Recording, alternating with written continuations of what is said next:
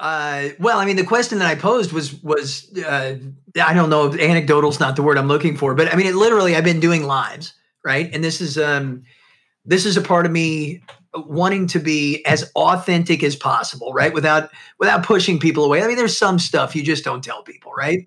Mm. But not too much with.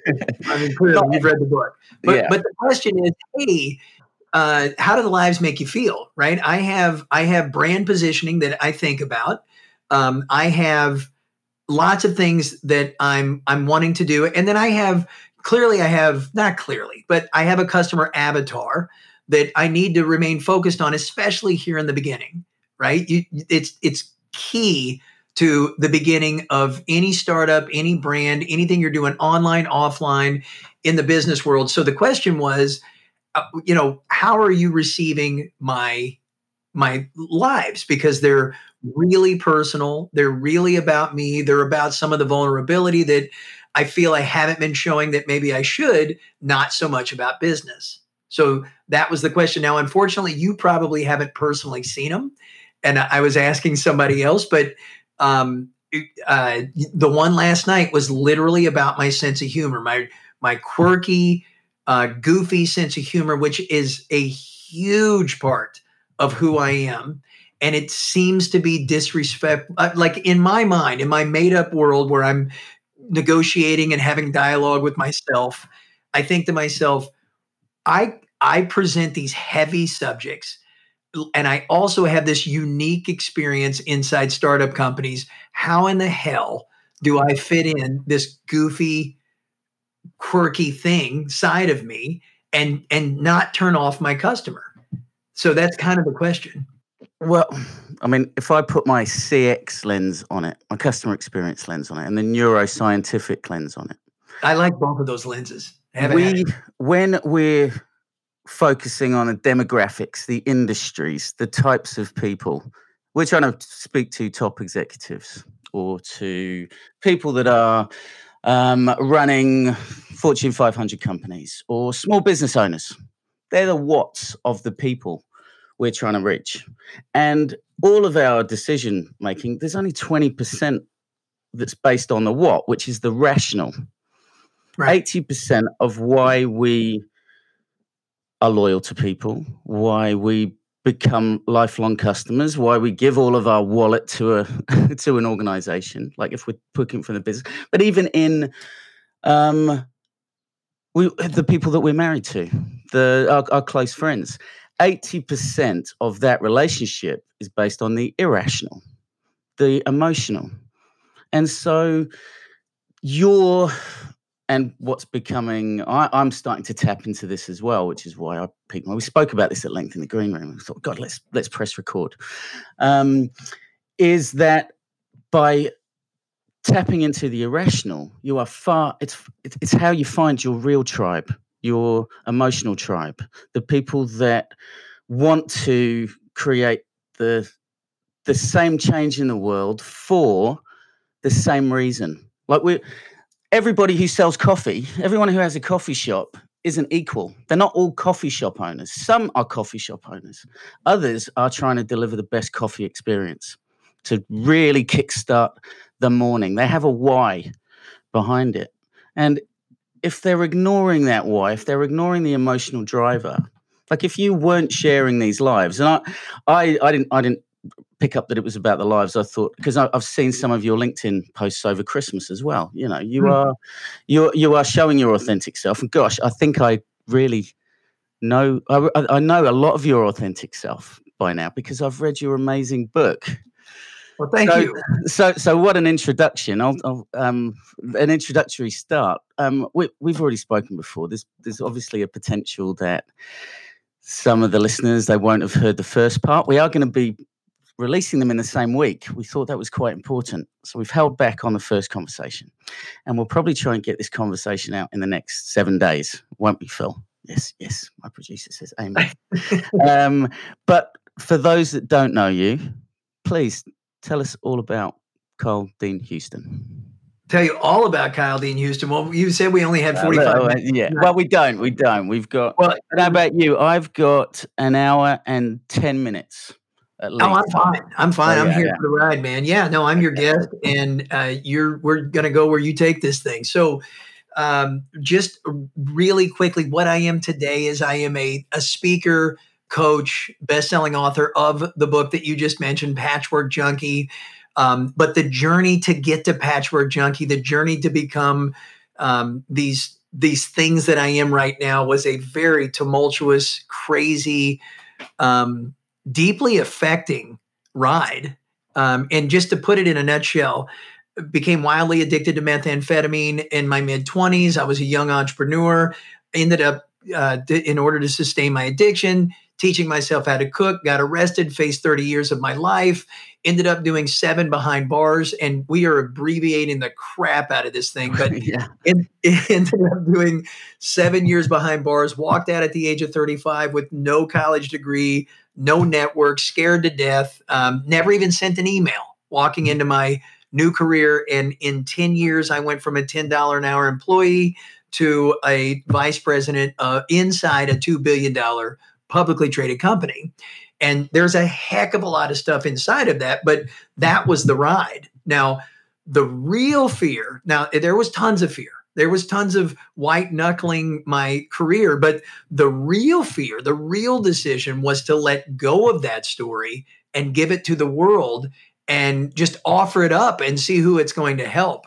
And that is what took some soul searching like you wouldn't believe, but it got me to the doorstep of where we're at right now, my friend. So that's me in a nutshell. Now, I also got to tell you, love my wife. She is such a big part of the comeback story. I have 2 baby girls. They're 8 and 10 now, and I take being a father as seriously as you can imagine. I'm a good, funny dad. I'm a okay husband, but I'm in love with my wife, right? So there's room for improvement in that area, and that's me. Well, that is certainly some of you. Yeah, this is our third conversation, and I don't know. They've all been great. They've like the last two, especially the last one before Christmas was for me almost life changing. I just finished your book.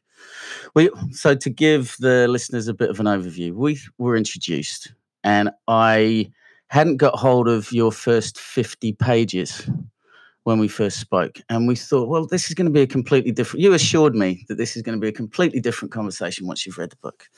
So we got on Amazon, we got the book, and it arrived.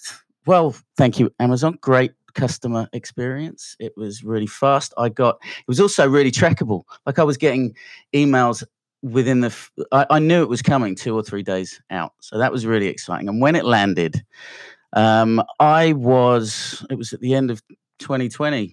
Oh gosh, what a tiring year. I was dealing with some grief around my dad was starting to catch up with me because I'd been burying myself in work since getting back from the UK. And I wasn't having a very positive day about myself. And I thought, well, rather than getting on the phones and talking to people, and I'm going to read this book. This has come on exactly the right day. And I read I 8 hours, couldn't take my eyes off it. My tear-soaked eyes. I love it, man. So thank you for writing the book. I then finished it off before our conversation. We were going to have a chat before Christmas, and I wasn't in a space to record at that time. I was really limping at the end of last year.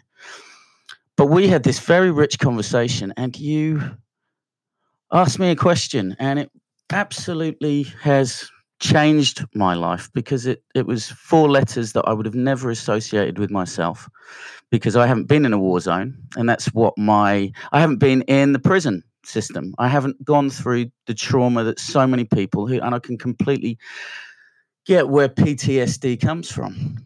But you asked me the question whether or not, I think I was telling you that I was finding that I had I was having wild mood swings, and I was also feeling particularly negative about myself, like distorted negative self talk. Right. And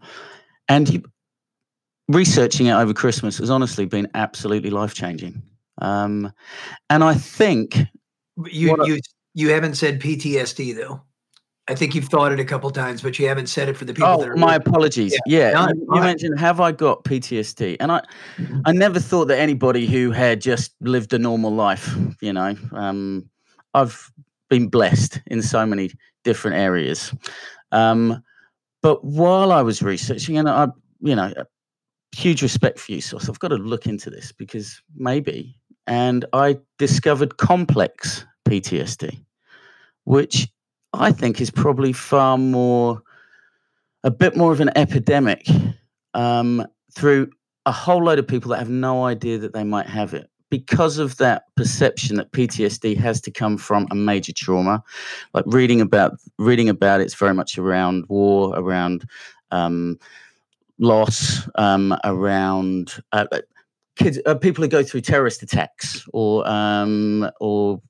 natural disasters, earthquakes, those sorts of things. Or face life in prison. Or yeah. That's right. Or having your life, like massive traumatic events, going into the prison system and having to fight for your life.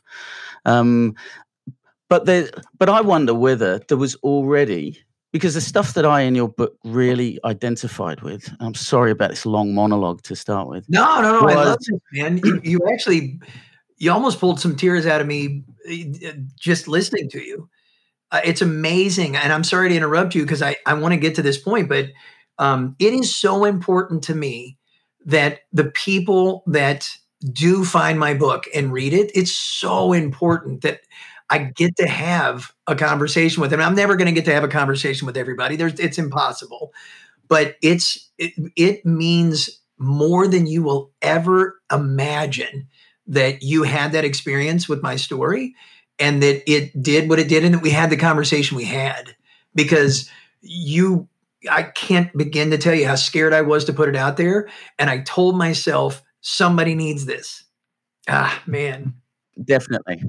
And every once in a while I meet that person, and it's always different. It just seems to always be different and personal. And it's just something, it's not what I wrote. It's what I didn't wrote or implied, or it's like jazz, the way this thing's received. It's not what's in the words, it's what's not said that resonates with people, that means something. And I just thank you, man. Thank you so much. I also I connected with your, especially the early years. And yes. That it sucked me in because the emotional experiences you had as a child were very similar to mine, and the wanting to be good, right, and not feeling good enough, wanting to be perfect, because that was a good way of avoiding bad attention. Didn't have the same upbringing. I wasn't, unfortunately, I wasn't a lettered athlete at school. But again, that also, there were. I'm still working through that aspect. And it's funny, I have started looking at my teenage years a lot more and my childhood years a lot more. But it's left me. I realize that I think it's further trauma that compounds that early complex build-up. And I would imagine, and we talked in our earlier conversations, because I was like, but why did it happen? Where did you go from being in your 20s and successful business person to do that? What was the driver behind it? And I think that there's a lot of people who are suffering from not mild, it's a wrong expression, but some complex PTSD, where they are feeling in a fight or flight response too often, that they are needing to escape that, and they escape into work, they escape into positives and into negatives. And there's a lot of people who it will never get above an unmanageable state where they start even considering it, because I just thought I was normal and I just had a temper. And you don't see yourself as having anything wrong with you, it's just something wrong with you. You're just defective. It's not anything to do with something that has been done to you, because you can't look back and think, well, there's lots of kids who have it way worse than I do, so it can't be because of that. I just need to harden up. And then you build these survival egos and these survival techniques, and we carry those with us. And the real person, the one who with you, who is now coming out in these authentic lives, and your book. That's the real kid that was actually hiding away and was being protected in sometimes good and sometimes not so positive ways. Absolutely. I think part of, and this isn't, I don't think it's unusual, but part of your inability to see the potential of having complex PTSD or whatever label you wanted to put on it is you feel guilty. Because there's people that are at fault for that, right? And you can articulate that in a million different ways, but you didn't do the dance alone, right? Yeah. And you love these people and you recognize that things could have been different, but you feel guilty putting a label as severe sounding as PTSD is. And I had the same experience right in the book. Like, I wasn't thinking about PTSD until I took a breath and wrote this book. Right. And then I'm like, well, that sounds like me. Like, but the truth is when I was writing it, I felt so guilty. I felt like I was betraying, like this was a breach of loyalty and all the things that, like, this wasn't my role. And, it was really, really difficult. So I know how you felt. I know how you feel. On every level, man, on every level. I wanted to protect my stepdad. Knowledge is power, though, because once you know that it's not your head that's you just got a bad head. For me, realizing that one of the big symptoms was a distorted negative view of myself, an out of control inner critic that could sometimes easily become an out of control outer critic during times of high stress and become a micromanager and push for perfection, because that was a way to create safety previously. Are you talking about me or you? I get confused. I'm talking about me here. No, I know. Yeah, you're describing me to a T. So I'm like, well, that's why. I think that's why I was literally and honestly, I was crying during pretty much all of your childhood chapters. Like the emotional connection with what you went through in the federal system and the county system. They're just brutal and really challenging, and so honest to read. But it was those early years of maybe the feelings of loneliness, the feelings of maybe not being good enough, and they were real. It's incredible how piercing those ideas were, because we just don't take the time to think about why are we the way that we are. I've thought, I'm being really honest here, I've gone through periods where I've thought maybe I've got bipolar, or maybe I might. When I was 18, I was sure that I was schizophrenic, because I went through a period where I could almost hear a voice. When I identified that the voice was just giving me basic survival tips, like go and brush your teeth, get up out of bed, it stopped immediately. But there's been periods of time where, like, my coping mechanisms have made me very worried, and I had no idea that they were just coping mechanisms. And so it also means that I now know, and I still hope that I'm not as bad as I think I am, which is, there's hope there when you start realizing that maybe the view that you have of yourself is just distorted and that other people don't think that way. That was a real release for me when I read about that aspect of it. I got to tell you, the book gave me the same gift. I had to write it, but like I almost feel like I had so I think I've shared this with you. I felt like the book was channeled through me, right? And I know that's super woo-woo, and it's not exactly customers, and especially for somebody that astrophysicist. I can't remember. Is that what you are? Yeah, astronomy and physics, and I convolute them into an astrophysicist. But here we go with God and stuff. Anyway, I started to look at myself as the character of the story instead of that being me. And of course, it depended on the situation, but there was lots of tears and lots of things, but I got to experience the story again as the character living it, right? Me not being the character, but watching the character and saying, it's not so bad. It's not his fault. It's forgivable. And when I got to the end of the story, when I just started talking about humility and forgiveness and putting yourself in everybody's shoes, because I almost didn't make it out, I was going to get into that last final fight. All of that stuff was the culmination of what I had learned, what had been reinforced because I wrote the book. That was the beautiful thing of the book. The book is over. I'm done writing it. I'm writing the last page, and I start talking about the epiphanies that I had back then that made sense because I wrote this book now. Does that, can you follow that track? Yeah. Yes, absolutely. And so I got the same gift, man. I didn't know who to thank, but I was thankful. I was grateful for sure. I have been a rationalist for far too much of my life, I think, like uber rational. I was brought up with some, spiritual beliefs. It was probably more dogma than anything else. Me too. But I completely divorced myself from it when my mother passed away, and I became an angry atheist for probably about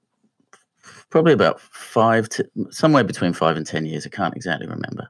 And then I became a quiet atheist because I thought, well, it's not really that fun going around trying to challenge people's beliefs that they build, those beliefs are valuable to some people, I calmed down. And then just in the last 2 years, I've been asking similar questions that you were asking in those times for different reasons.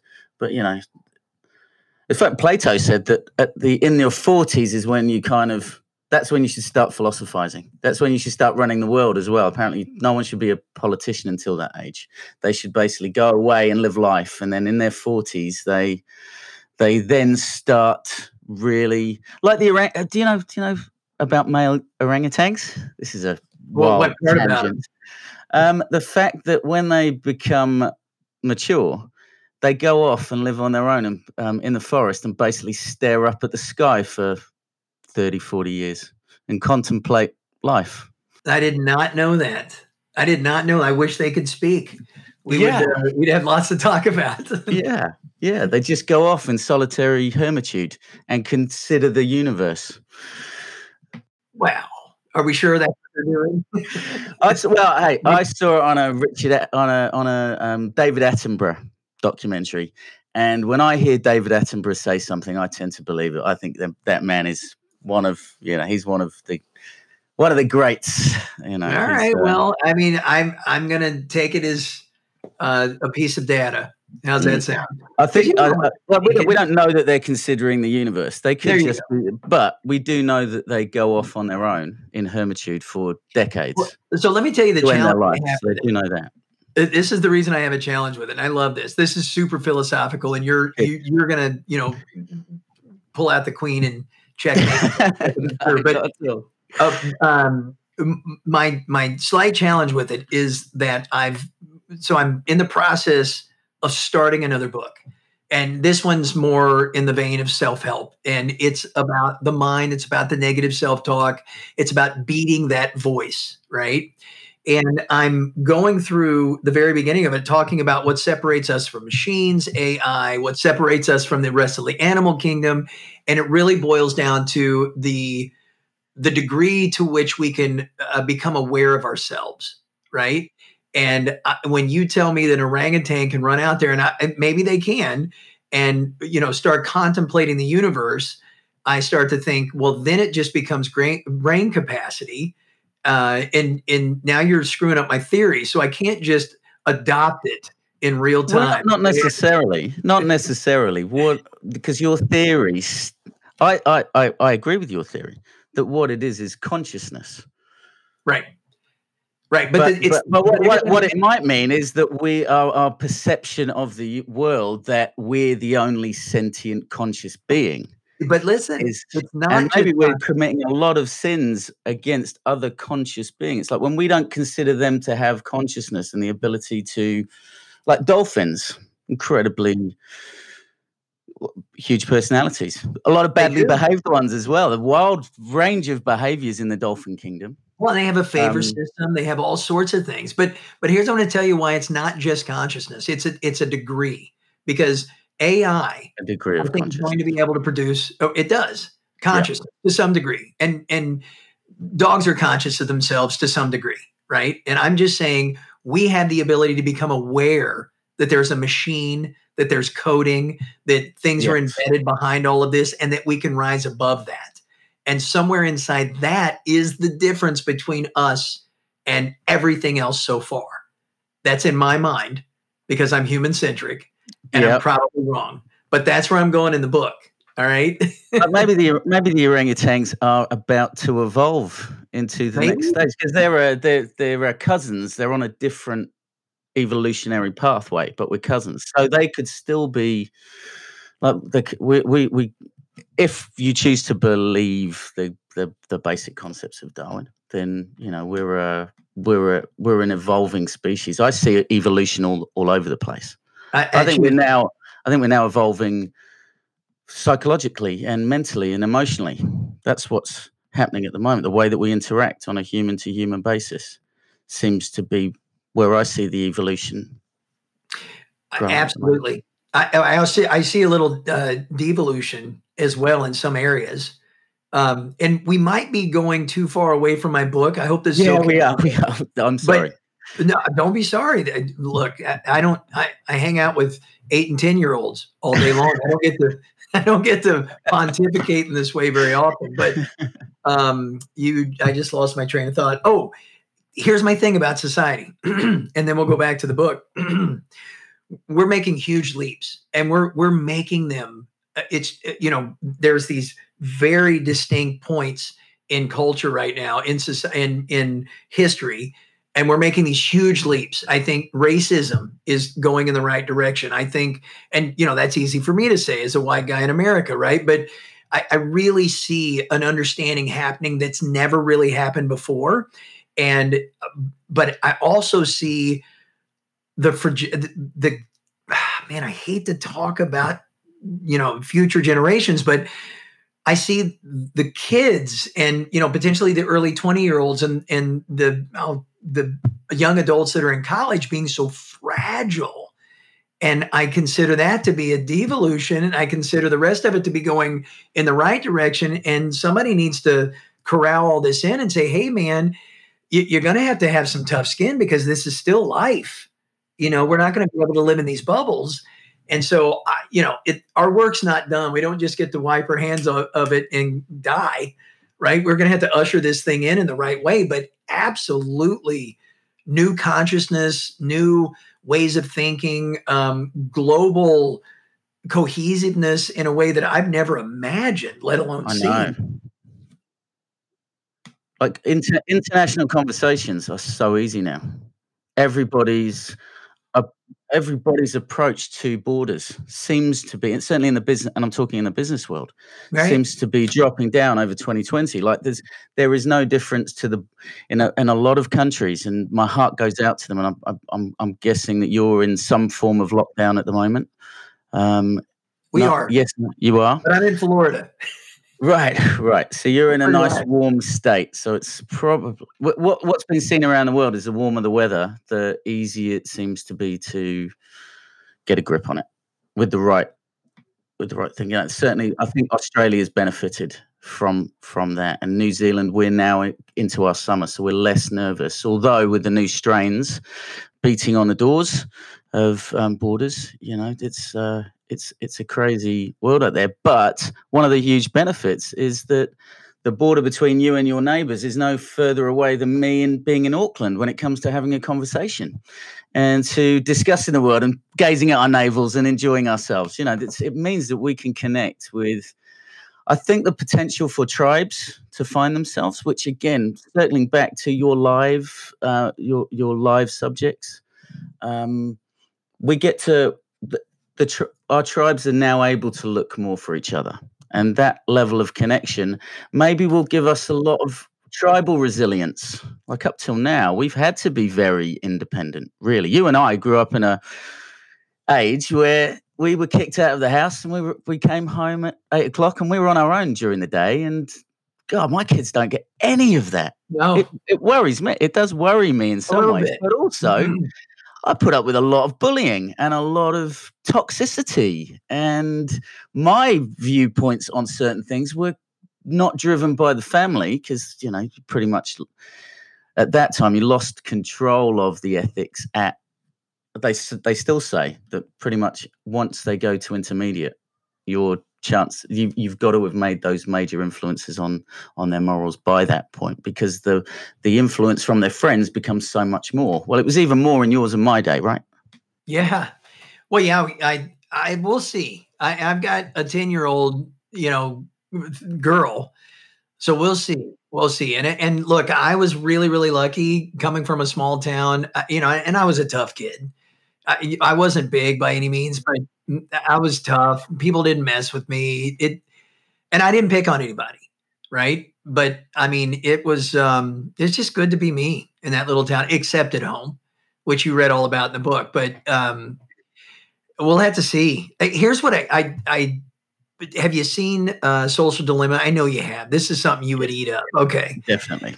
So I worry about him being that fragile and not being able to handle it. So anyway, we really have come full circle now and talked about orangutans. Yeah. To get right back to my live question, I think we answered that thing. I'm not sure. Yeah, we have. I just wanted to make sure that people knew that there was a line between, and there is. This is all linked. Like people. No one's challenged me on it, and my that negative self-talk has worried sometimes about how far off the traditional customer experience tech this podcast goes. But I don't consider customer experience being anything more than it's human experience. Like when you talk to anybody who is trying to improve the human experience, it is still using the same neuroscience, those human-to-human interactions that we can learn from. They're all the same, whether it's in business or outside of business. It's still about dopamine, and that brings us, which is what the Social Dilemma is all about. It's these dopamine thieves, these businesses that are literally set up to grab your attention. They make money from short-circuiting your brain to keep your attention so that they can sell you as a product. That's what the majority of social media platforms are at their very core. That whole, if it's free, you are the product. If you're not paying for the product, you are the product. That's the Silicon Valley mantra. That's right. And you know what? Everybody knows it, and they're still cool with it. I'm still on social media. It's like, you know what? That's haunting. But I didn't slow down. So it's, and I can certainly use the excuse I'm running an online business, and there's not a lie in that. But the truth is, I need to police myself a lot better.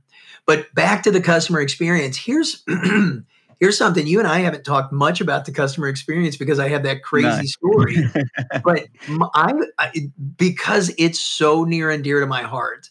And I know I said this 2 months ago when we were talking. When people ask me what the secret was when I grew multiple startups, put them in Inc. magazine's Fastest 500, blah, blah, blah. What was the success and the failure? What do you attribute it to? And I will tell you right now, it was the way we treated the customer. It was that there was nobody or no thing more important than that customer. And we had no brand equity. And everybody's job was make that customer love us, period. We want loyalty because they have a million reasons to say no and a few to say yes. And our sales guys are out there getting their ass kicked every single day. And we don't want to keep selling to the same person, right? So we want you to keep them. And I was in charge in the second startup. I was in charge of customer service. And you know what? I don't want to repeat what I said last time, but it's really, really, really important. I get scared when I see all the online sales. I see it's mostly a bunch of order taking in a lot of areas. It's very commodity based. Very commodity based, really. Worried that is being lost. It's being lost, especially, I talk to a lot of young folks that are creating online businesses, and they're the next best thing in digital marketing, and they're ready to go. These people will hang up on you in the middle of a conversation because you don't get their value proposition. Just hang up. There's 100 just like you, Kyle, that I can be talking, or thousands.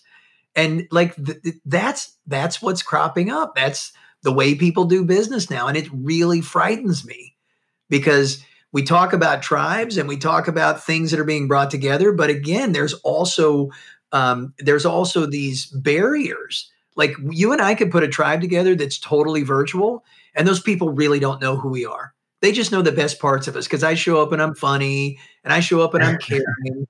They don't see me wake up when I'm a pissy dude that hadn't had his coffee yet, right? Would they still be in my tribe? Although Facebook, their algorithms can predict those times, can't they? He's going to wake up this day, so let's serve him this content because this is going to get us a bit more engagement because he's probably last time he went through these things. Like it's crazy the level of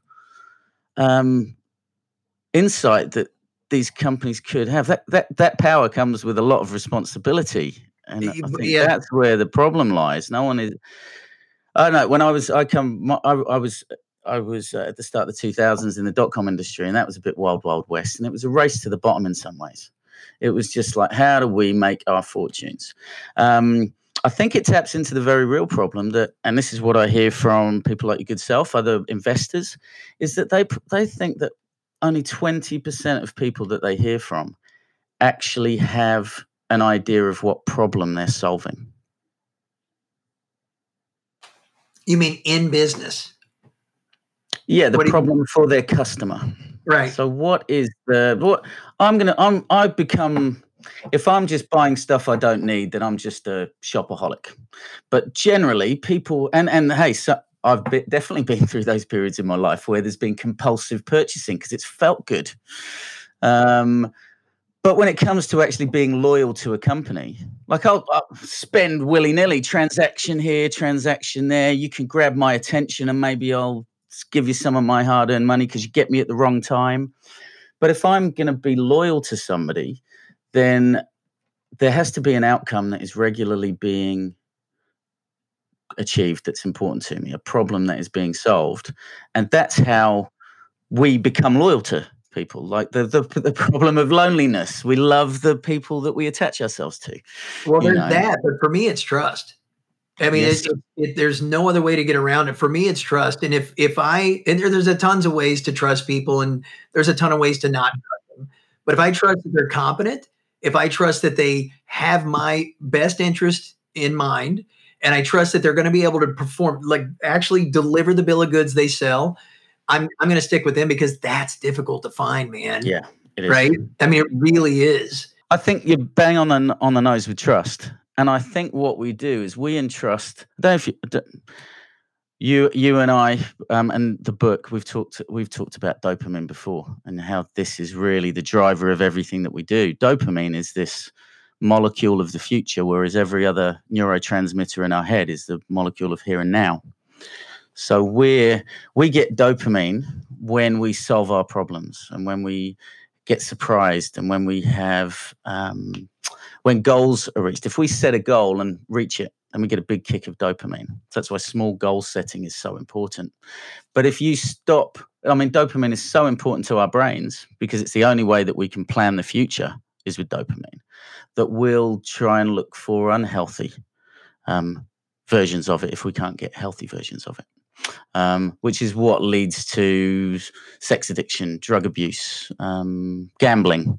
There's all these great ways to get free dopamine, which is why people in those kind of positions are less motivated to. Motivation actually comes from a fear of pain, a fear of failure. Our body is basically trying to avoid disappointment that we don't want to cope with. And so that's why motivation can get worse and worse and worse.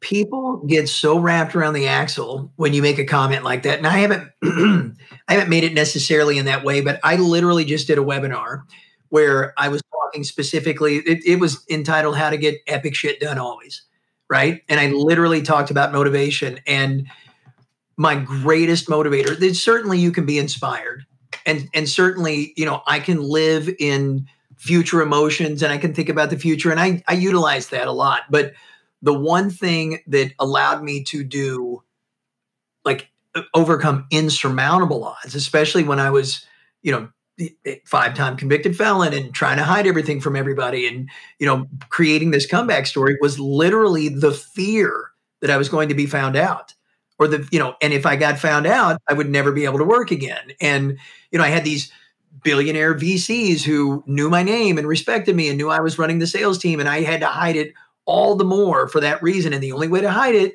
was overperform and, work 16-hour days and be the first guy in and the last guy out, and da da da da. And it drove, like, I'm telling you, I didn't make anybody rich because they were already rich, but I made them richer because of pain and fear and insecurity and doubt.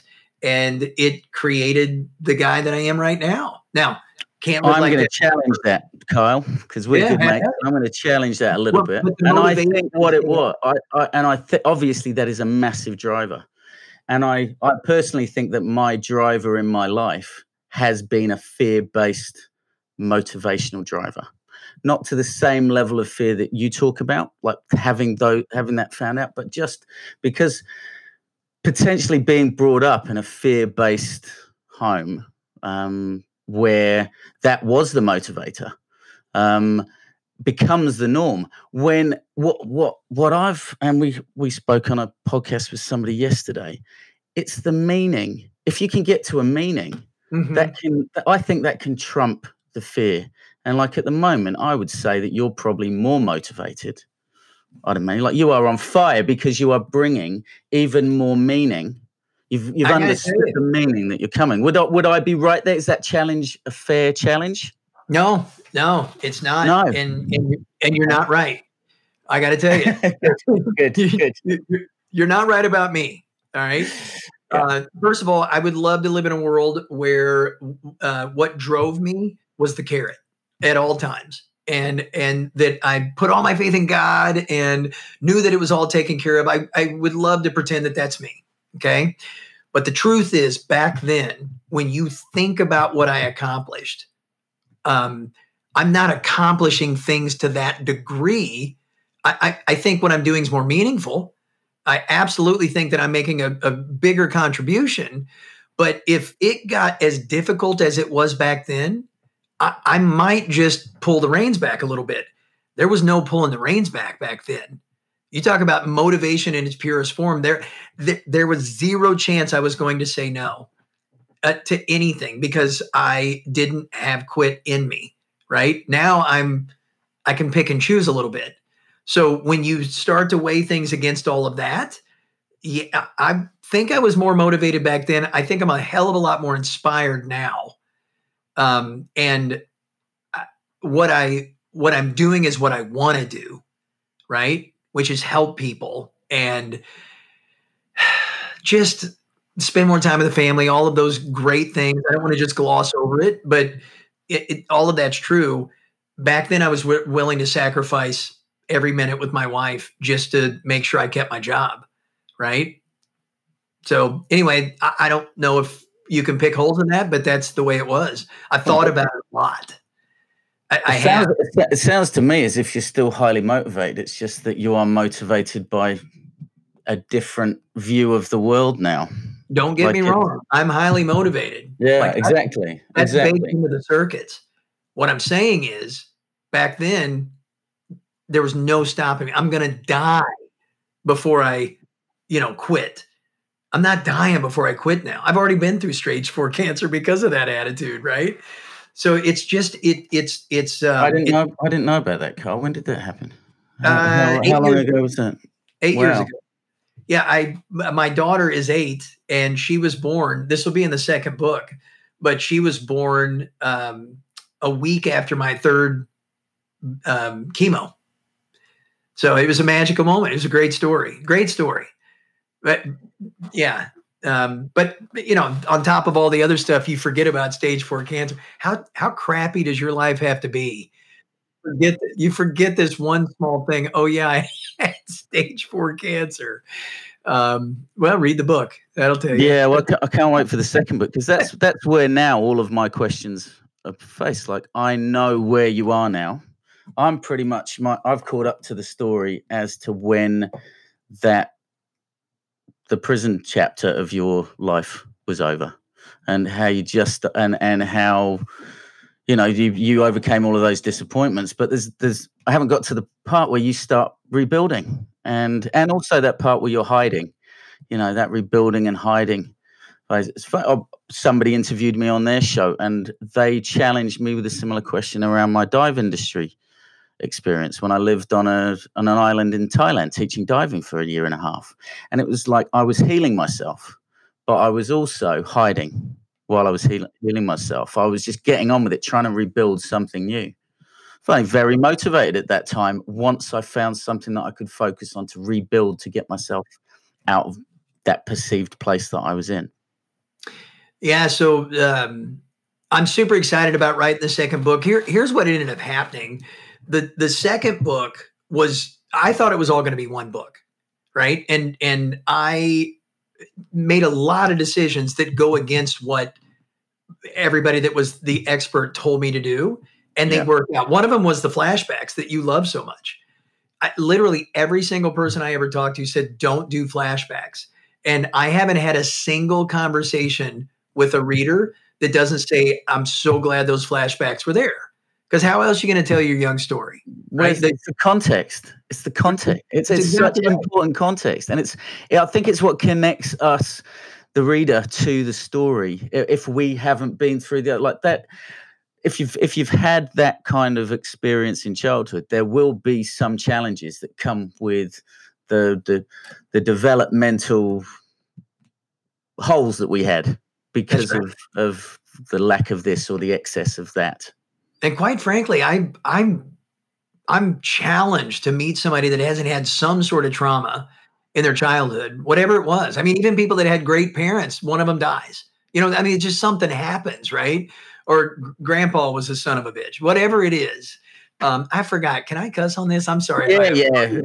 Fuck yeah. Okay. But Phil's probably going, no, I'm going to have to cut that out now. But it was supposed to be one story. And I was told you have to do it. And so I was writing it as a single story. So I have most of the second book written, right? Because it was written at the same time. But oh my God, I wasn't going to pull away or distract from.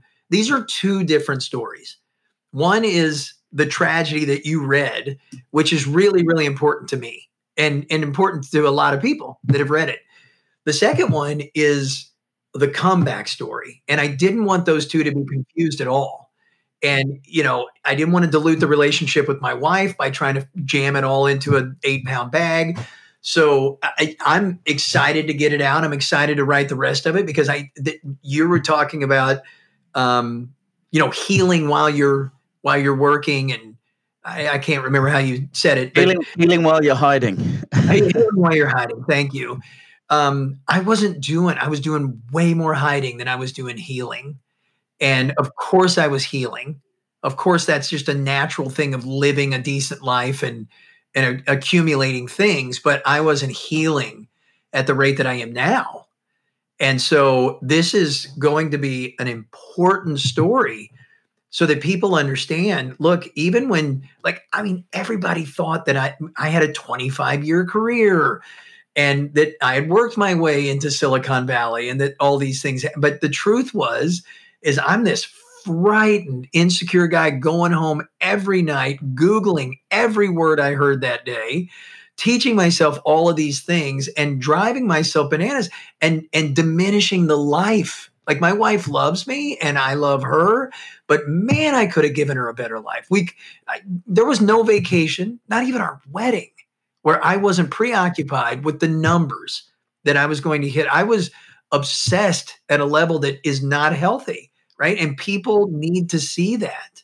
Like, success comes with a cost, and it's beyond just that, right? This is about love and forgiveness and all of those great intangibles as well.